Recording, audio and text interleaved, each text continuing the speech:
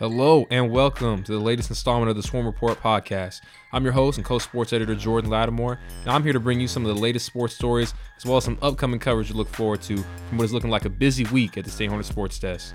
Let's get right into it. The Sac State men's basketball team secured an impressive win in an 81-75 victory over Eastern Washington in the Nest on Saturday.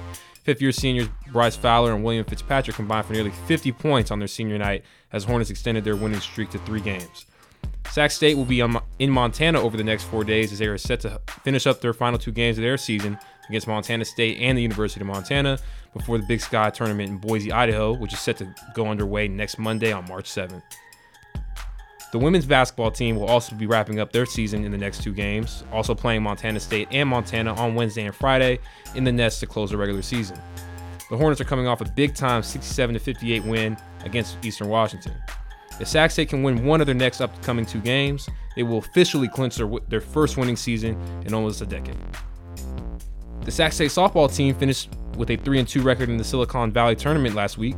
The Hornets scored a total of 29 runs throughout the tourney and improved to a 6-8 overall record this season. Sophomore Lexi Webb leads the Hornets in both hits and RBI as the team seems to be finding their stride as of late. Stay tuned for coverage as the Hornets will face off against UC Davis and Dixie State in Davis, California for the Capital Classic on Friday, March 4th, which runs through Sunday, March 6th. The Sac State baseball team swept Long Beach State in their season series over the past weekend. The Hornets, who came in to face who was at one point the 6th-ranked team in the nation in the Dirtbags, earned many national rankings after a dominant series, including a number 20 spot from the Baseball America poll.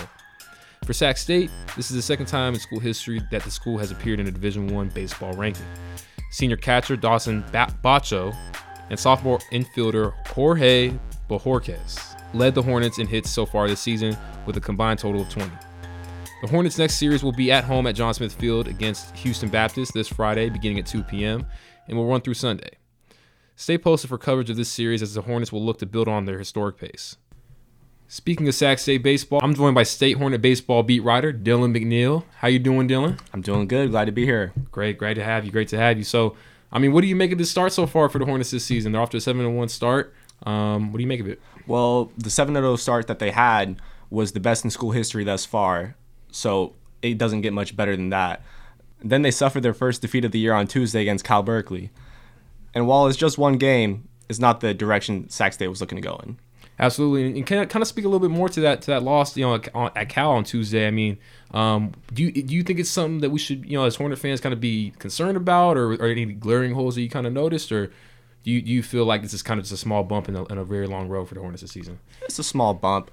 Baseball has a long season. They were going to lose eventually. I feel like outfielder Josh Rowling said it best when he said, "We want to win as much as possible, but at some point every team is going to lose. We still have a lot of room to improve."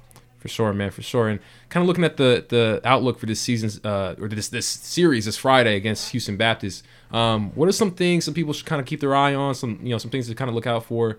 And what's your synopsis of the series preview and kind of what the matchup is looking like for them? Well, in Tuesday's game, manager Reggie Christensen opted against using a starting pitcher, deciding to save his starters for this weekend, going for more of a staff game on Tuesday.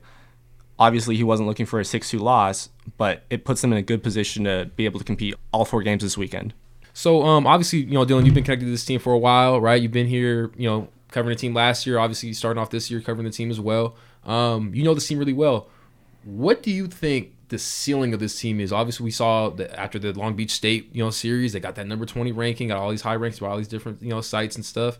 What do you think is the ultimate pinnacle for the Hornets this season, in your opinion? The expectation around the team is to be able to compete for the Western Athletic Conference Championship, and from then on, they would be entered into the NCAA baseball tournament in Omaha.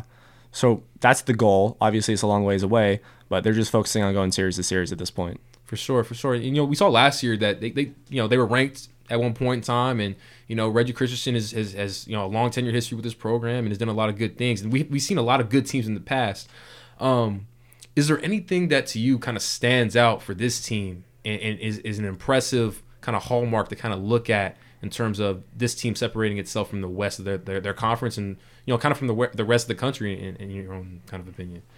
I think the way that they've been able to replenish their pitching staffs, what stands out to me the most.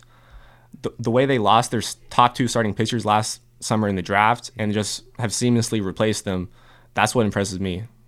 Absolutely. And you talk about the draft. I mean, this is becoming, we talk about it all the time. We go to games, we see all these scouts out here. We see, different, obviously a lot of different, scouting and a lot of attention, MLB professional attention on the Sac State program. Did you ever think this was a possibility for a small kind of mid-major school like this? And, kind of speak to volumes to how, Christensen has really kind of paved the way for this program to be what it is today. They've had a long track of success here at Sac State with 10 consecutive winning seasons. They've had players drafted in most years of the last decade.